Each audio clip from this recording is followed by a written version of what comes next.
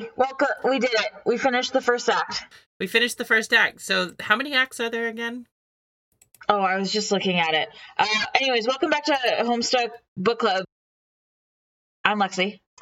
And I'm Ree.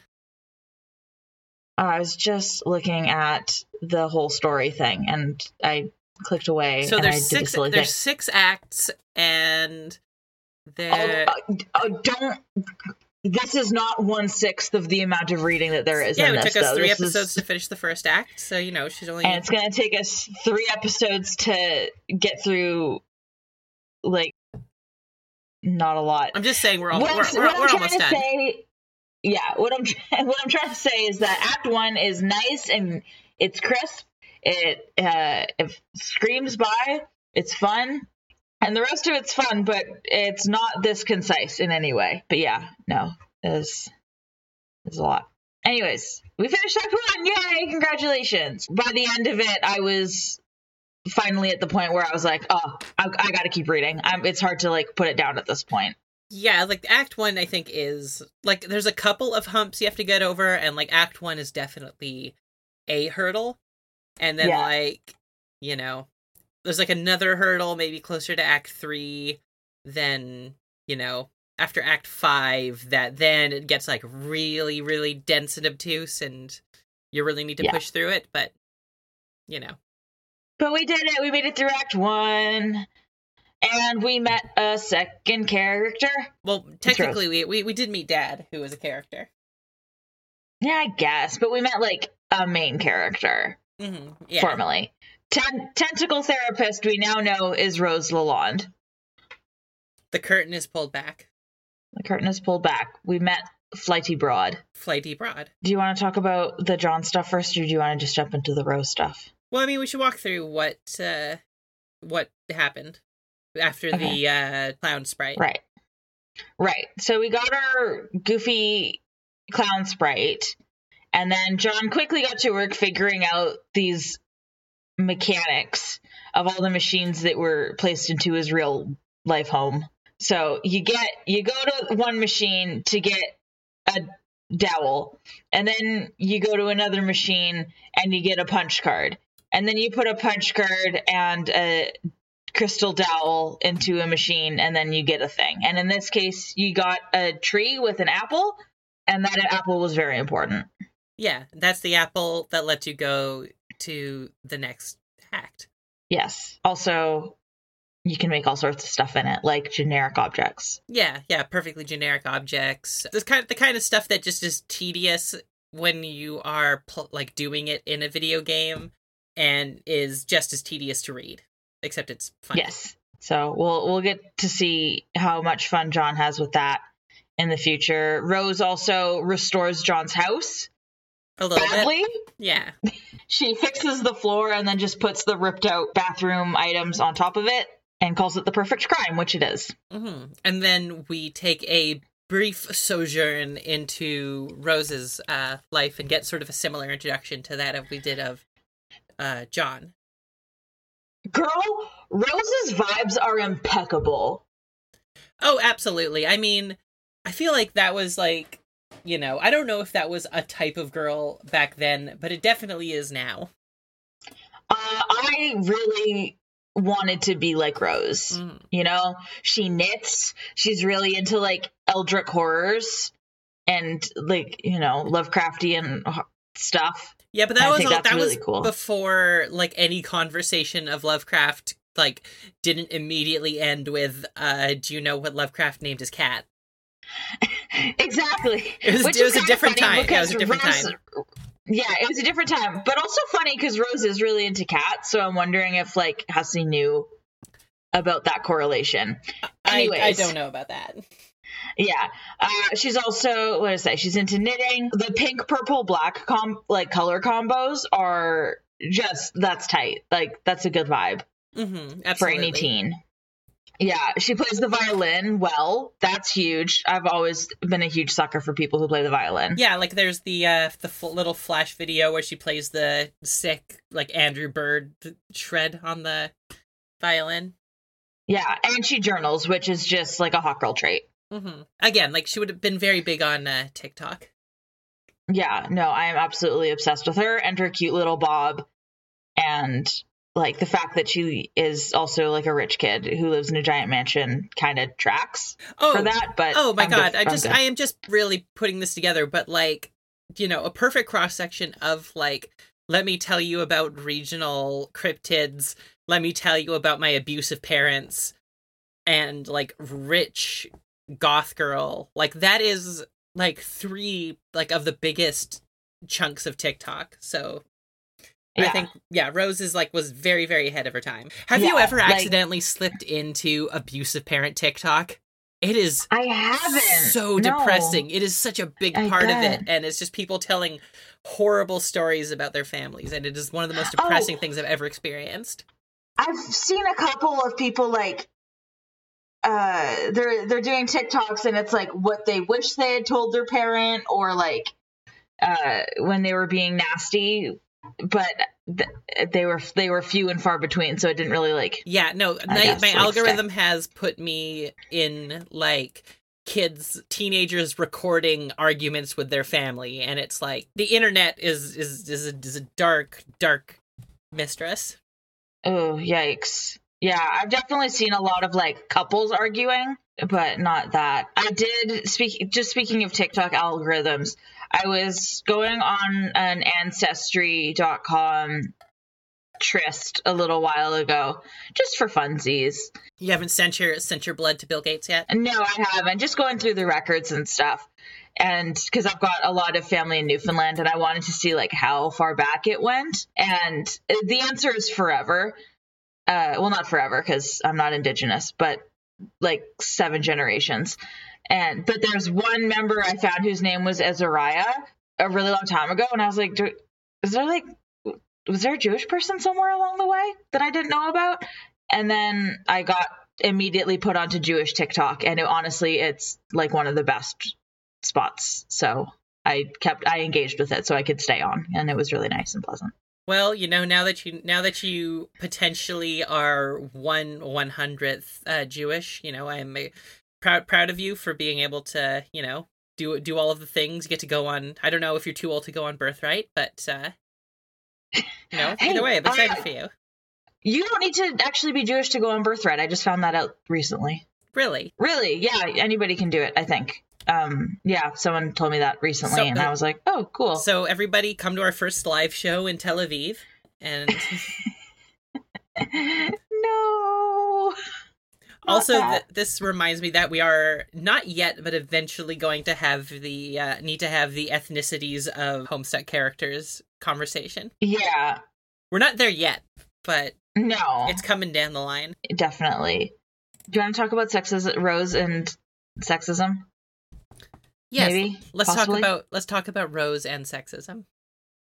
Namely, Flighty Broad as her silly thing. Well, I mean, I think it's something that we need to keep an eye out, because again, like, you know, we've already had one, you know, ableist slur bomb, and there's a second one in this. Oh, no, actually, it might have been in the future, but there's another one either now or soon.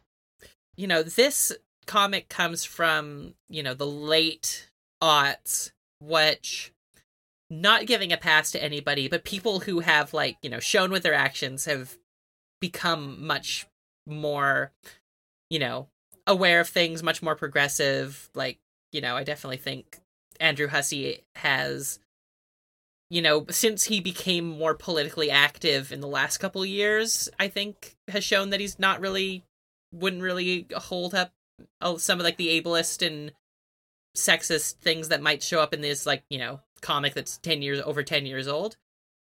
But I think it's just interesting and important to keep an eye on some of those tendencies that do arise in this comic. And, you know, Rose's sort of joke name was Flighty Broad, which I thought was funny, and is not, I don't think is like a sexist thing, but it made me just sort of want to bring that up as a topic that we should be keeping an eye on. Yeah, like, I agree with you. I thought Flighty Broad was really funny. Mm-hmm.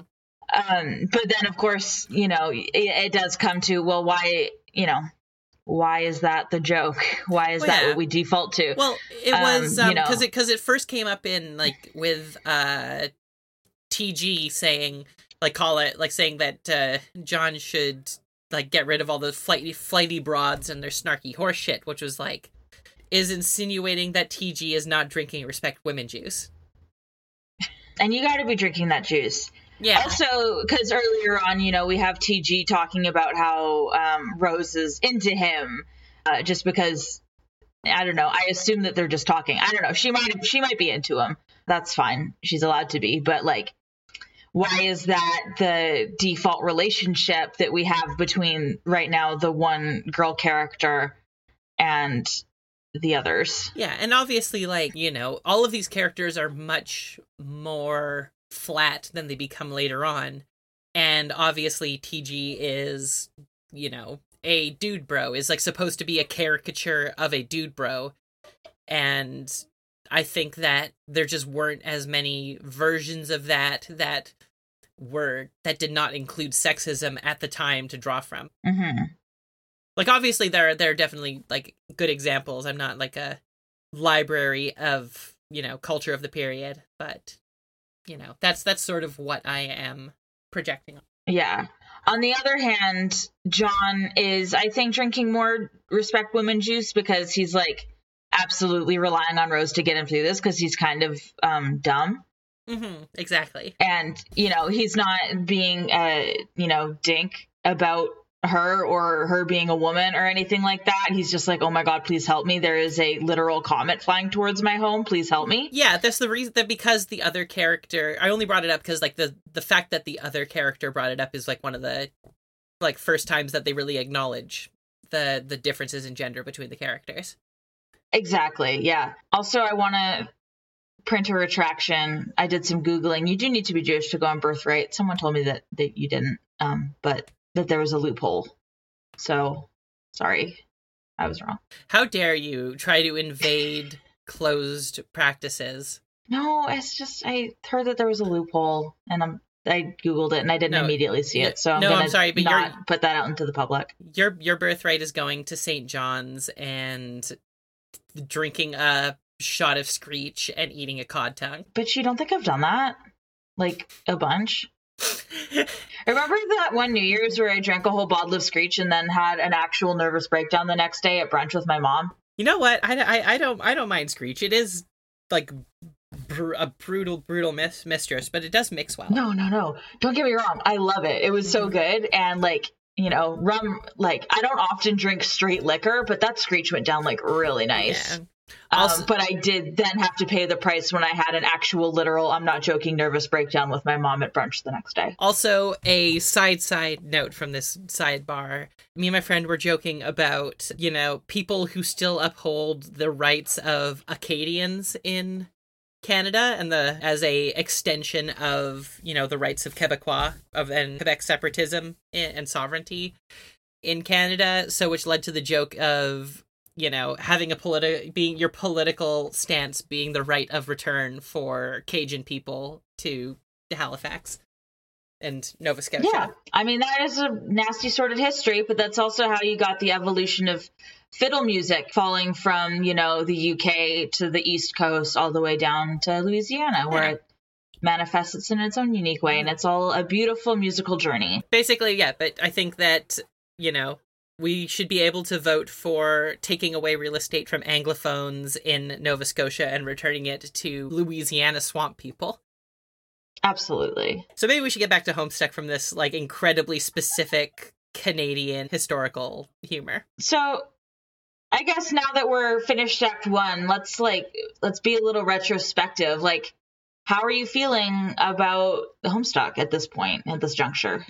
So far, so good. Like I said, I think that one of the first times I gave up on it was in the middle of Act 1. So, now after, having maybe, again, as a result of giving up on it, having read through it a couple times in my life, it feels like it just goes by with a breeze. But it'd be interesting to see how new readers would interact with it, especially nowadays where, like I said, I think a lot of culture is downstream of Homestuck. So how if it would be more or less difficult now than it was at the time. Yeah, I agree with you. I had a very similar, like the first time I dropped off was during this because I just did not know what the fuck was going on. or get it or think it was funny. And then the second time it came around, it just powered through it as like this is a Band-Aid I have to rip off. And I think I've probably read this first act, like, I don't know, 6 times total in the past, however long, like 12 years or whatever. Now it's just like, oh, cool. Like, I'm picking up, like foreshadowing and, things that come up later, which is what foreshadowing is. And I mean, foreshadowing is generous considering it was made up as he went. There's a couple, not to get too into, there's a couple things. It's foreshadowing in the sense that later on he was like, oh, I remember that one-off joke I made years ago. I'm going to make that a thing. Yeah.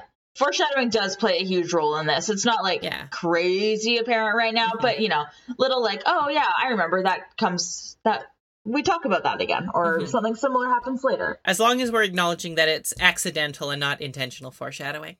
Yeah. But yeah, so I love how much we get to like know John right away and get his character.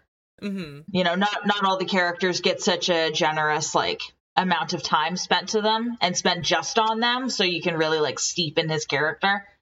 Well, even with Rose, like, it kind of gets right into the act. We get a little bit of the same dinking around that we got with John, but we get, like, right into the action and then back to John. Yeah, and, like, I guess it's not, the drop-off isn't, like, super, super hard immediately, but just, like, almost every character, you can just kind of feel that they get a couple fewer panels or pages than the character before them, and then it just kind of, exponential growths from there. That being said, I love Rose. I love Rose too. I love her She's so good. much. Yeah. One thing I noticed is that, how you mentioned that, Rose has been helping John throughout this entire thing, and Rose in turn was getting her information from a FAQ, a game FAQ, that was for the game. I love the game FAQ. Yeah, but it was like, in this part that we just read, a meteor starts coming at John. We forgot to mention it. And then, she mentions that, oh, yeah, like this FAQ is clearly written under, a certain amount of stress. And there is a mention of an impending doom.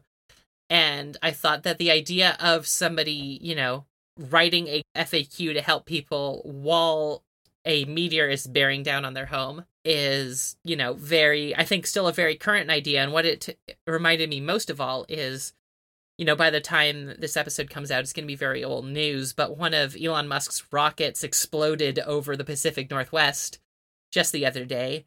And, that was freaky. Yeah. But then, of course, our producer, Devlin, just, sees it out the window. And the first thing they do is come over and jump onto the group chat and be like, anybody see that? Anybody see that? Like, and like everybody was sharing tweets and news articles back and forth. And, that is just kind of the way that we process, serious things going on now, is we immediately jump on the internet and try to connect with people abroad. And like, even, I was listening to an episode of TrueAnon about the Las Vegas shooting, like the big Las Vegas shooting, and how there was people, doing Instagram videos and tweeting from the middle of, being shot at.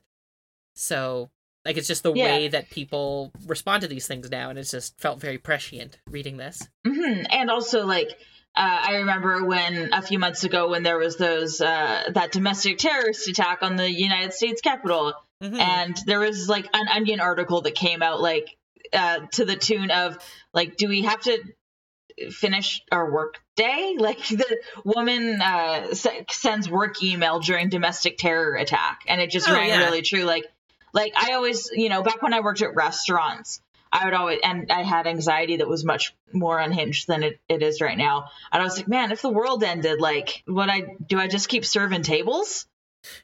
Like, what do I do? At what point am I allowed to actually leave and see my friends and family? If like the world was ending, you have all of these ideas of what you would do, but chances are you'd probably be posting right up until the end of it. Yeah, exactly. Yeah. That's just what we do. Never stop posting.